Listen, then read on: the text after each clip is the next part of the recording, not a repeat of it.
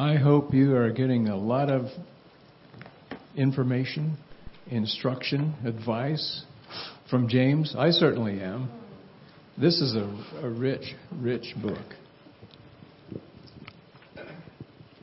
Two kinds of wisdom. Two kinds, and yet one is a sham. Would you stand, please, as we read these scriptures, starting with verse 13. Who is wise and understanding among you? Let him show it by his good life, by deeds done in the humility that comes from wisdom. But if you harbor bitter envy and selfish ambition in your hearts, do not boast about it or deny the truth. Such wisdom does not come down from heaven, but is earthly, unspiritual, of the devil. For where you have envy and selfish ambition, there you will find disorder and every evil practice. But the wisdom that comes from heaven is first of all pure, then peace-loving, considerate, submissive, full of mercy and good fruit, impartial and sincere. That's like a checklist, a yardstick. If you think this might be wisdom that comes from heaven, measure it against that list of characteristics. And finally, how is it applied?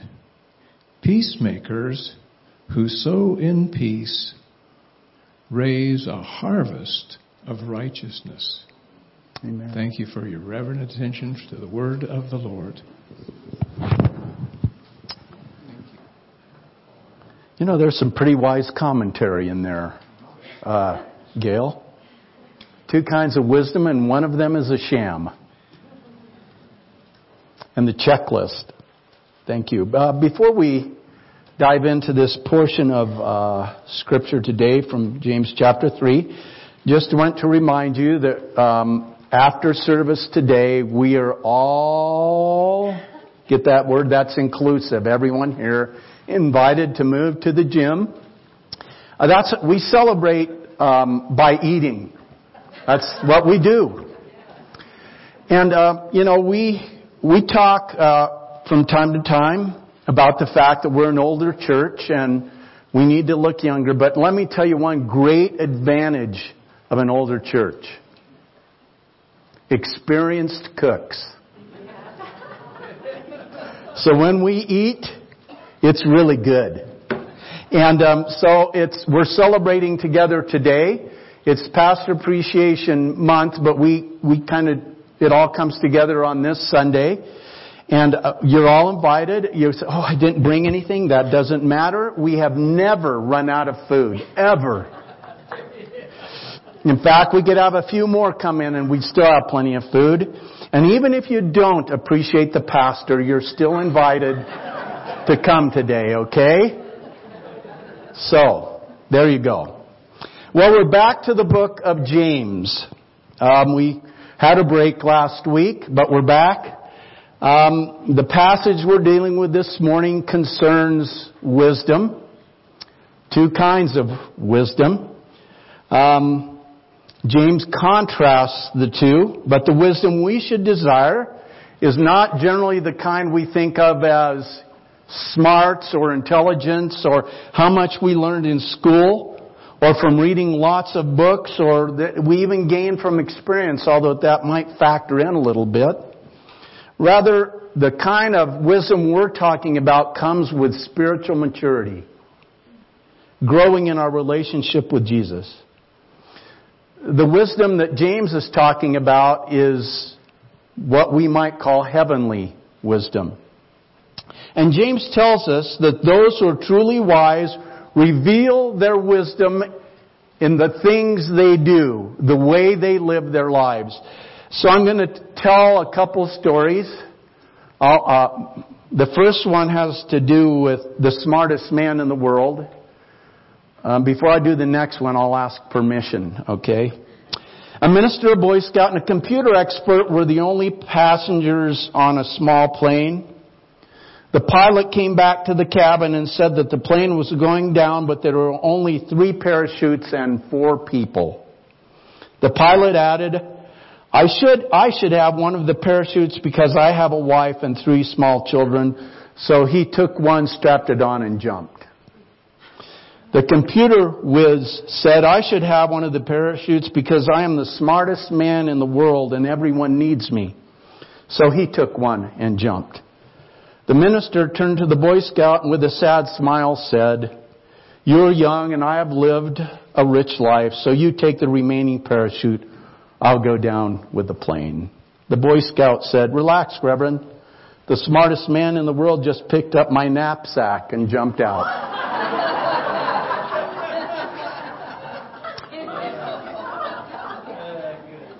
Wisdom is revealed in the things we do. Now the next one is a blonde thing. Is it okay? Because I don't want any angry parishioners at the dinner following. There was a typical blonde. She had long blonde hair, blue eyes, and was sick of blonde jokes. One day she decided to get a makeover, so she cut and dyed her hair. She also went out and bought a brand new convertible. She went driving down a country road and came across a herd of sheep. She stopped and called the sheep herder over. That's a nice flock of sheep, she said. Well, thank you, said the herder. Tell you what, I have a proposition for you, said the woman. If I can guess the exact number of sheep in your flock, can I take one home? Sure, said the sheep herder. So the girl sat up and looked over the herd for a second and then replied, 382. Wow, said the herder, that's exactly right. Go ahead and pick out a sheep that you want to take home. So the woman went and picked one out and put it in her car. Then the herder said, okay, now I have a proposition for you. What is it? Asked the woman. If I can guess the real color of your hair, can I have my dog back? Are the blondes laughing now?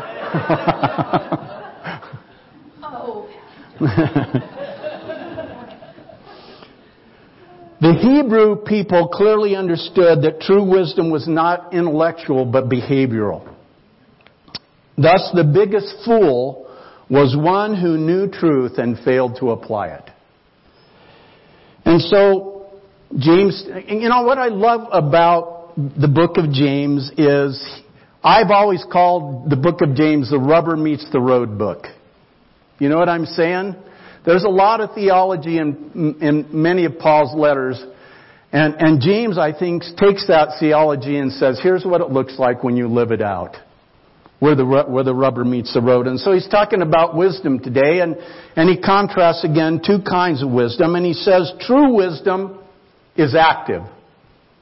True wisdom is active. Just as faith without works is meaningless or dead, so too wisdom that does not show itself in good deeds and good character is worthless. While wisdom is needed, it's all too often neglected. James asks, who is wise and understanding among you? See, wisdom is the application of what we've learned, what we know of knowledge. The word understanding in this passage has an interesting meaning. It speaks of a specialist or professional who could skillfully apply his expertise in practical situations.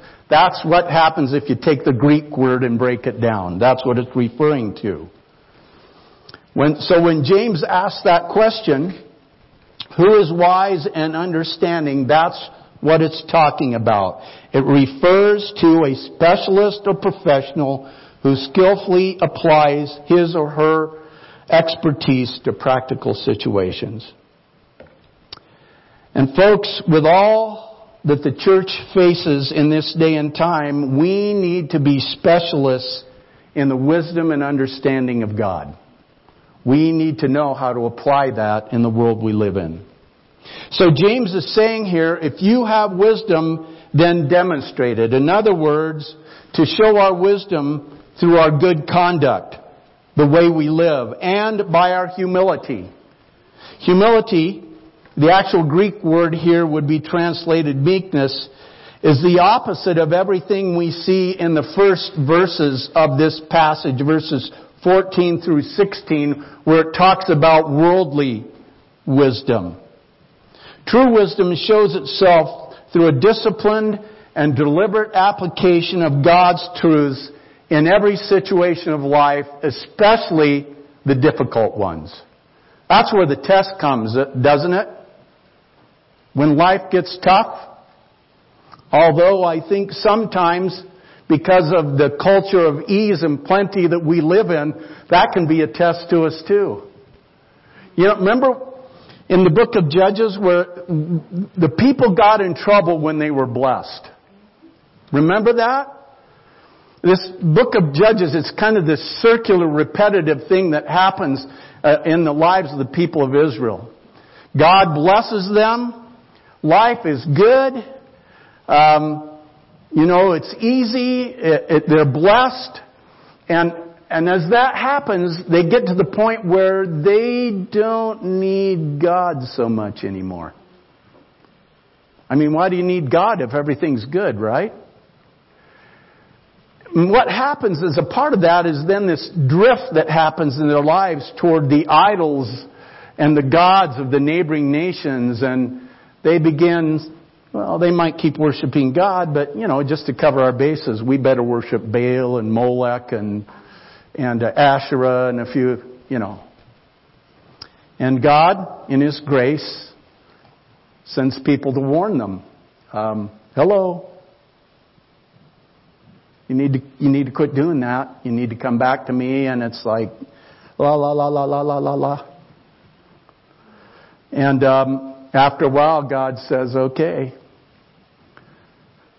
What I'm going to do is I'm going to send a neighboring nation to oppress you because that seems to be the only thing that's going to get your attention. And that's what happens.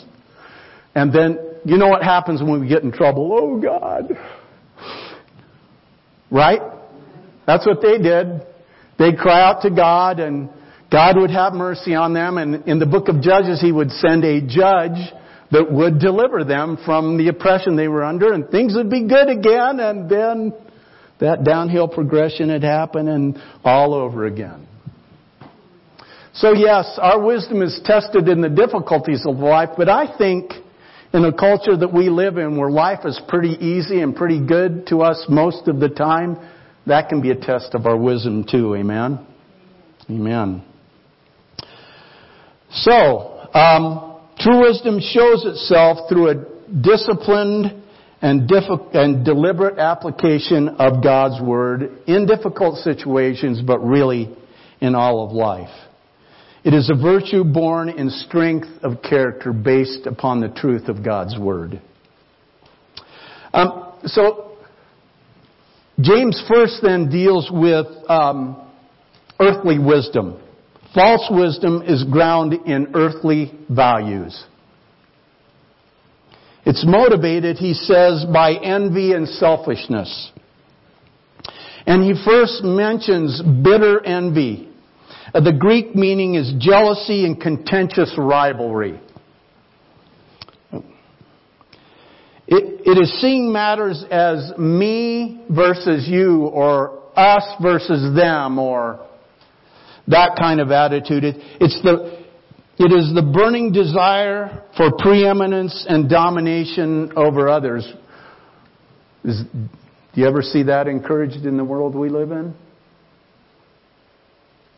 The desire is so intense that it causes one to become embittered towards those who are more successful than you or that you perceive as standing in the way of what you want to get to or accomplish. Remember the comedian Buddy Hackett? He once said, I've had arguments with people, but I never carry a grudge. You know why? While you're carrying a grudge, they're out dancing. E. Stanley Jones says that bitterness is similar to a rattlesnake. If cornered, sometimes it will become so angry it will bite itself. That is exactly what the harboring of hate and resentment against others is, a biting of oneself. We think we're harming others in holding these spites and hates, but the deeper harm is to ourselves. Closely tied to this envy is the idea of selfish ambition.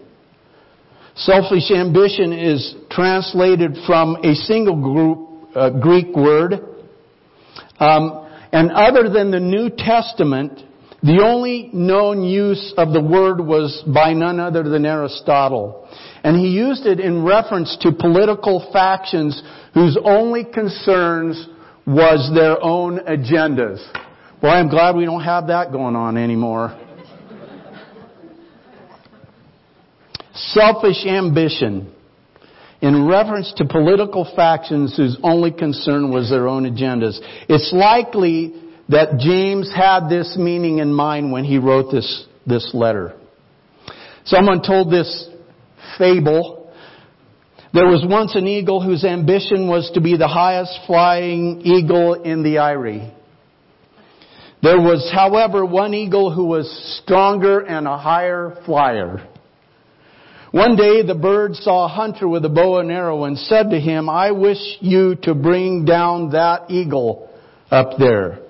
The man said he would if he had some feathers for his arrow. So the envious eagle pulled out some feathers. The arrow was shot, but it couldn't reach the rival bird because he was flying too high.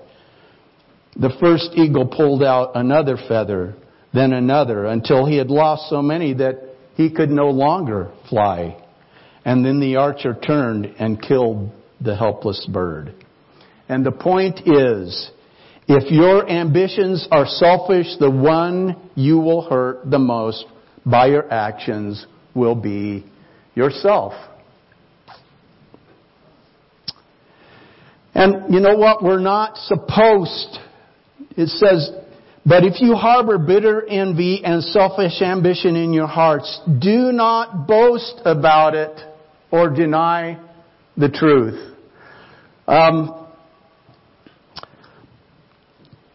You know what Paul said about boasting? Any of you remember? He said, "Let he who boasts, boast in the Lord." In God's sight, we have nothing to brag about. So please excuse me bragging about my grandson this morning. I repent. Let the one who boasts, boast in the Lord. We have a tendency to boast about all the wrong things, don't we? Sometimes. He said, don't deny the truth. And we live in a world where that's exactly what we want to do. We don't like to hear the truth because it doesn't fit our agenda a lot of times. Amen? You know, we don't necessarily like the things that God says, here's things you don't do, and here's the things you should do. And we kind of like to flip that around, don't we? And in the world we're living in, we're making more and more and more things, it seems, that God says we shouldn't do as things we should do. Where it has become what the prophet of old said, good has become evil, or good is called evil, and evil is called good. And if you stand for the good of God's Word, then you may be called evil. So don't deny the truth, he said. And he says this, the source of this worldly wisdom is earthly. It's from the world. It's not from God. Get that straight. It's from the world. It's unspiritual. It's of the flesh. In fact, he said, it's of the devil. It's demonic. And he said, where you have bitter envy and selfish ambition, you also have disorder and every evil practice. You know, we've said sometimes misquoting, well, here, let me read the verse to you in 1 Timothy 6:10. For the love of money is the root of all kinds of evil. Some people, eager for money, have wandered from the faith and pierced themselves with many griefs. We've had a tendency to misquote that and say, money is the root of all evil. That's not what the Scripture said. It says it's the root of all kinds of evil. But James says, where you have bitter envy and selfish ambition, you also have disorder and every evil practice. So he says, those things are also where evil springs from. Bitter envy and selfish ambition. And he says these are worldly wisdom. If you want to get ahead, here is what you do.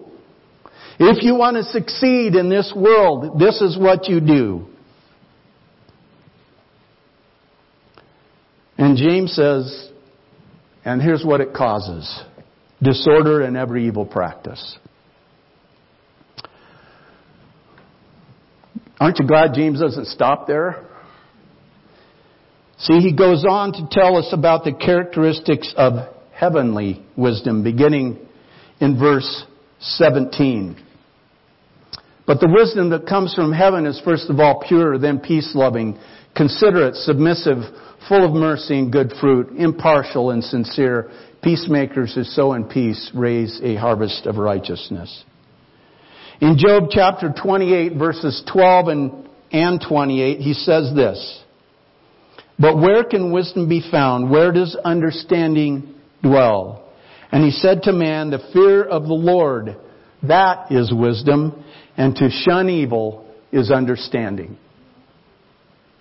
Colossians chapter 2, verses 2 and 3, Paul writes, my purpose is that they may be encouraged in heart and united in love, so that they may have the full riches of complete understanding, in order that they may know the mystery of God, namely Christ, in whom are hidden all the treasures of wisdom and knowledge.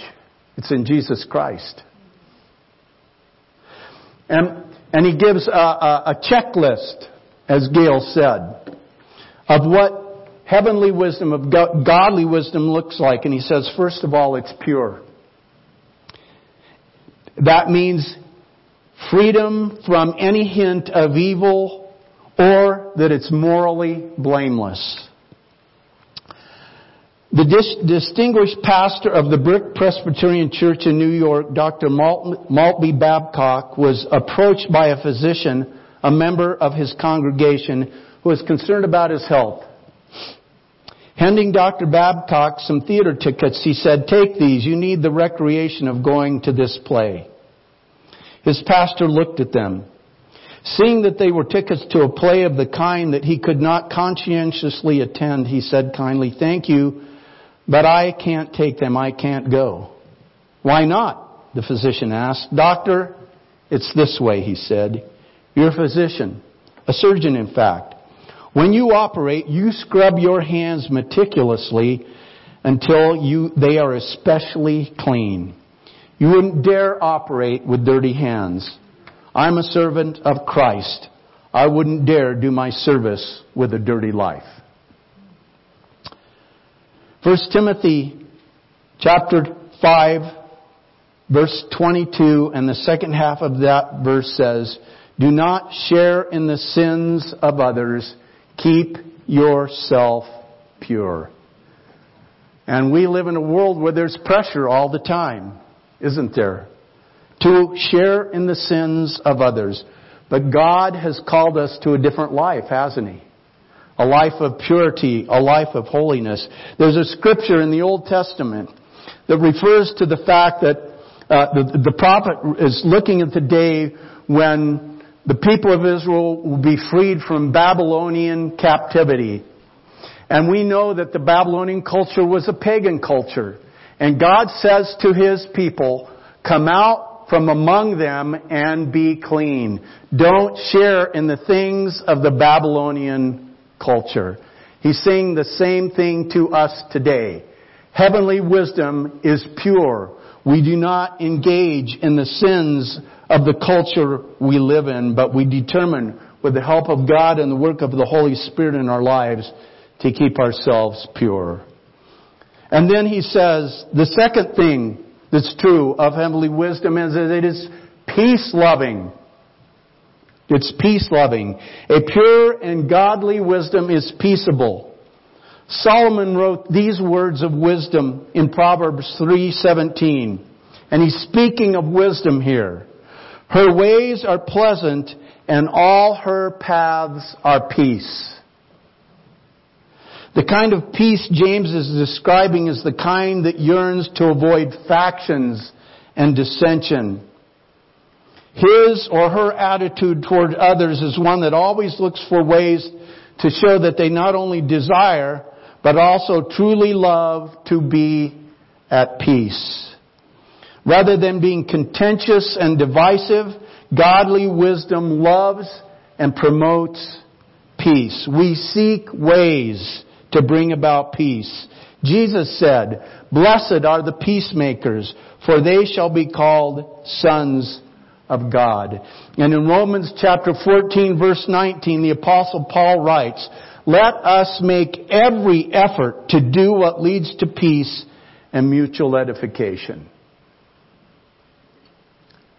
Godly wisdom is peace-loving. The next thing that's true of godly wisdom is that it is considerate. There are times when a Greek word has no exact English equivalent. The word used as gentle in this passage is such a word. The Greek lexiconographer Joseph Thayer says it defines that considerateness. It defines that considerateness that looks humanely and reasonably at the facts of a case. To be considerate. It defines that considerateness that looks humanely and reasonably at the facts of a case. Let's expound on that a little bit. The gentleness of a wise person is seen in the way that he or she takes great pains to make sure that he or she has gathered all the facts about a particular issue before drawing conclusions or rendering opinions. Have you ever jumped to a conclusion? What do they say? I've got 3 fingers pointing back at myself. How many times has the healthy fellowship within a church been disrupted or even destroyed by members of a congregation jumping to conclusions about a particular person or a particular issue? We've all seen it happen. Maybe we've been a part of something like that, unfortunately. And in situations I've been familiar with, it was a lack of wisdom, a lack of gentleness toward others, which resulted in people reacting often with anger and bitterness before they had all the facts. Instead of patiently waiting for all the pertinent information to be gathered and analyzed, people jumped to conclusions and made sure their opinions were heard loud and clear. Proverbs 18, verses 13 and 15. The mind of the prudent acquires knowledge, and the ear of the wise seeks knowledge. He who gives an answer before he hears, it is folly and shame to him. Folks, we need to be considerate and gentle with one another. And then James goes on to say godly wisdom is submissive. It's submissive. Now what James has in mind here is a person who is approachable and teachable. In other words, we don't say, well, there's nothing you can tell me. Oh, I've got it all figured out. No, we're submissive to one another. We're approachable. We're teachable and even willing to be held accountable. A person with wisdom from above doesn't have to win every argument. To a person whose wisdom shows in their reasonableness, getting to the truth is more important than having the last word. Someone who is submissive is willing to learn from others. There is something you can teach me. We need to be submissive to one another in the body of Christ. We also need to be full of mercy. That's the next characteristic of godly wisdom. The wise are full of mercy and compassion. The Greek definition of this word mercy is kindness or goodwill toward the miserable and afflicted, joined with a desire to relieve them. So mercy is more than just this feeling towards someone, oh, I feel so sorry for you. Remember where it says, James says this. If someone comes to you hungry and needing clothing and you say, well, God bless you, I hope you're clothed and well fed, we've done nothing for them, have we? No, true mercy desires not only to have this feeling of sympathy or empathy for them, but there's a desire to do something to relieve the situation. And hopefully we can take action upon that desire. God's mercy is described as not giving us what we deserve. That's God's mercy to us. Not giving us what we deserve. What's the Bible tell us we deserve? It's not good. We're sinners. We deserve hell. But through Jesus Christ, we have the promise of heaven, right? Mercy is not giving us what we deserve. Praise God.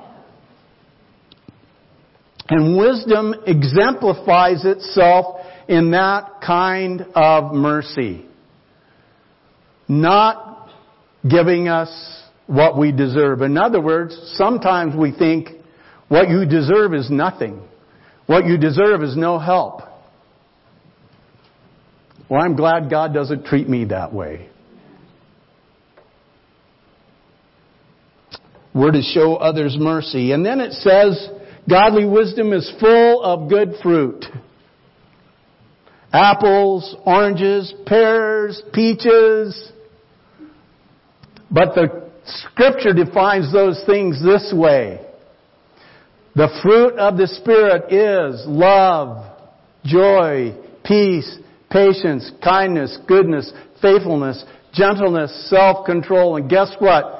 Against such things there is no law. You can do those all you want to the full extent, and the law won't care. That's the fruit that godly wisdom is full of. And then it says, godly wisdom is impartial.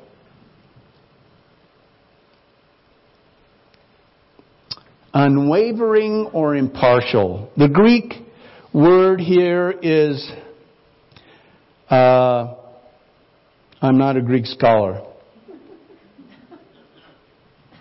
Adiakritos. And it carries two possible meanings. Again, unwavering and impartial. It can mean either one.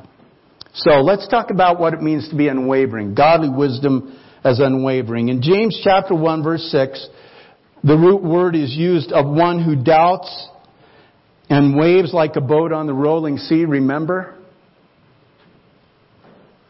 It talks about that. Someone, you ask for wisdom, but you don't believe you'll get it. You don't have faith. So you're like someone who doubts and we're like a ship being tossed on the ocean.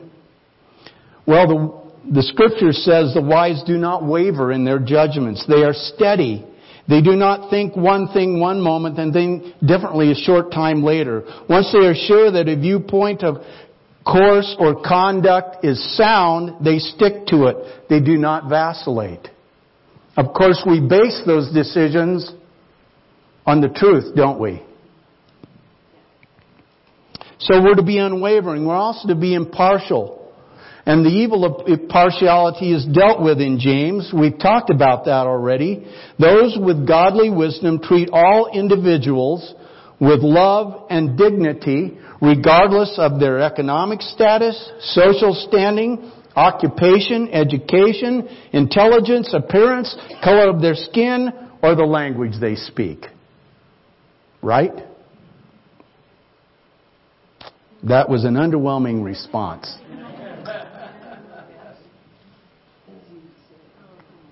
See, those kinds of things, all the things I just listed, do not influence our treatment of others, or they're not supposed to.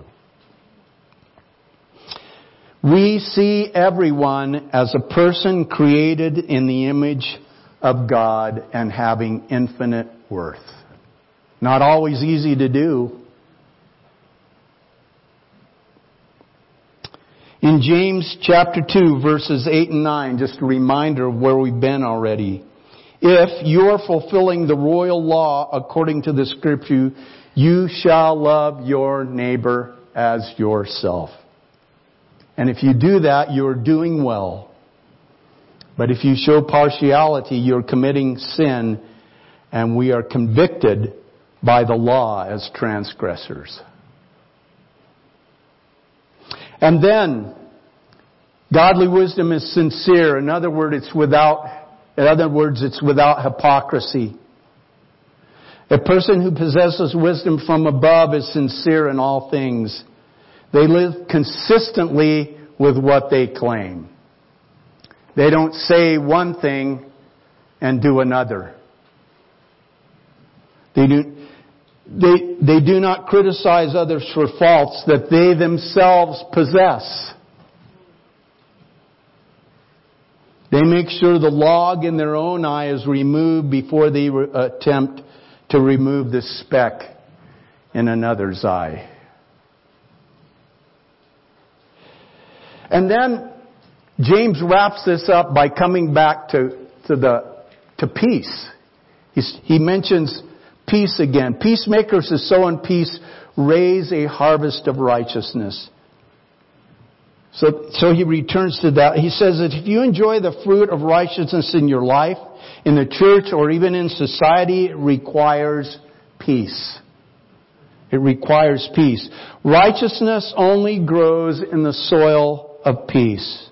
Strife, contention, disunity, division, these will produce only the disorder and evil that James speaks of when he talks about earthly wisdom. Peace is to righteousness as sun and rain are to growing juicy oranges. It takes both. Peace will only be a reality if peace is made by you and me. We're the peacemakers. We're the peacemakers. Amen.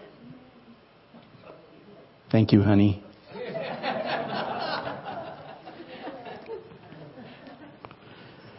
If you want to be righteous and promote righteousness, we must first wisely pursue harmony and unity. Those things bring peace. We must do all we can to smother strife and contention by restraining unwise feelings and attitudes and vocalizations.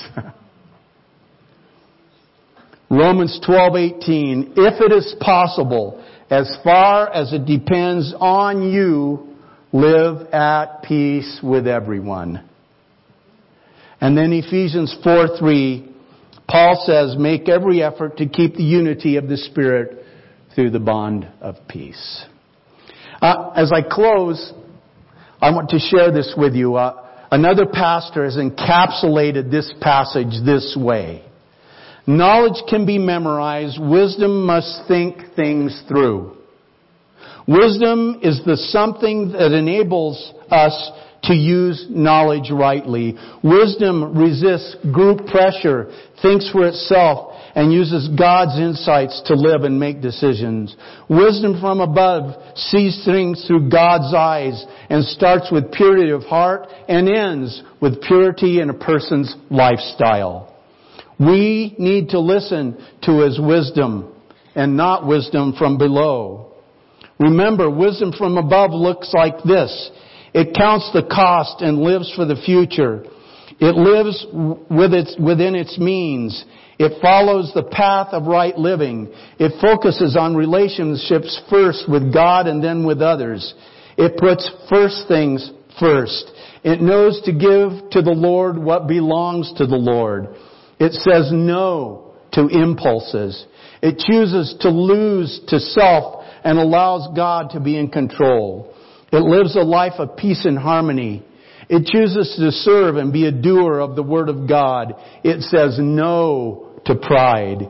It always presses on toward the goal of eternity. It produces a life filled with good fruit. It knows when to stop, walk, and pray before speaking. It understands that faith plus works equals success in life. And remember that wisdom from below looks like this. It has a heart that's filled with the influences of the dark side. It is a life that is filled with self-centeredness and selfish ambition. It seeks whom it may consume. It seeks to focus on material possessions. It desires to walk over others to get its own way. It has a belief system that lives by animal instincts. It has a belief system that has no spiritual insight in it. It lives for evil purposes. It has a lifestyle filled with mayhem and disarray. It has a life filled with deception and distortion. It has a life filled with no deep relationships. It has a life filled with bitterness. It has a life not worth living. And we see that, don't we? People who have bought into the world's idea of wisdom, and then they find that life is not worth living this way. We need to discern today which wisdom has taken root in our lives. The truth is, we adhere to one or the other. We need to determine today if we're going to allow wisdom from above to direct our lives, or if we're going to let wisdom from below direct our lives. One brings satisfaction and blessing, and a life in order, and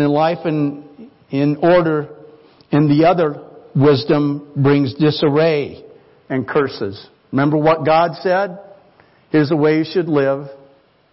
I'm offering to you today blessings or curses. You can obey me and experience blessing. You can choose to disobey me and experience curses. One kind of wisdom brings satisfaction and blessing. The other brings disarray to our life and curses. And the choice is up to us. What do we choose? No matter what the world says about wisdom, what do we choose? Father, we come to you today, the author of wisdom and understanding, realizing that to know you, to fear you, to walk in your ways is wisdom. And I pray, Father, that in spite of the influences of the world around us and what they encourage us to do and even approve of is not your way. Lord God, may we choose heavenly wisdom today. Wisdom that bears good fruit. Wisdom that is impartial. Wisdom that is sincere. Wisdom that is merciful and loving and kind. Oh God, may that be the wisdom that's portrayed in our lives, and that will ultimately bring about the peace that leads to righteousness. Oh, may that characterize our lives and our church and our witness, I ask in Jesus' name. Amen.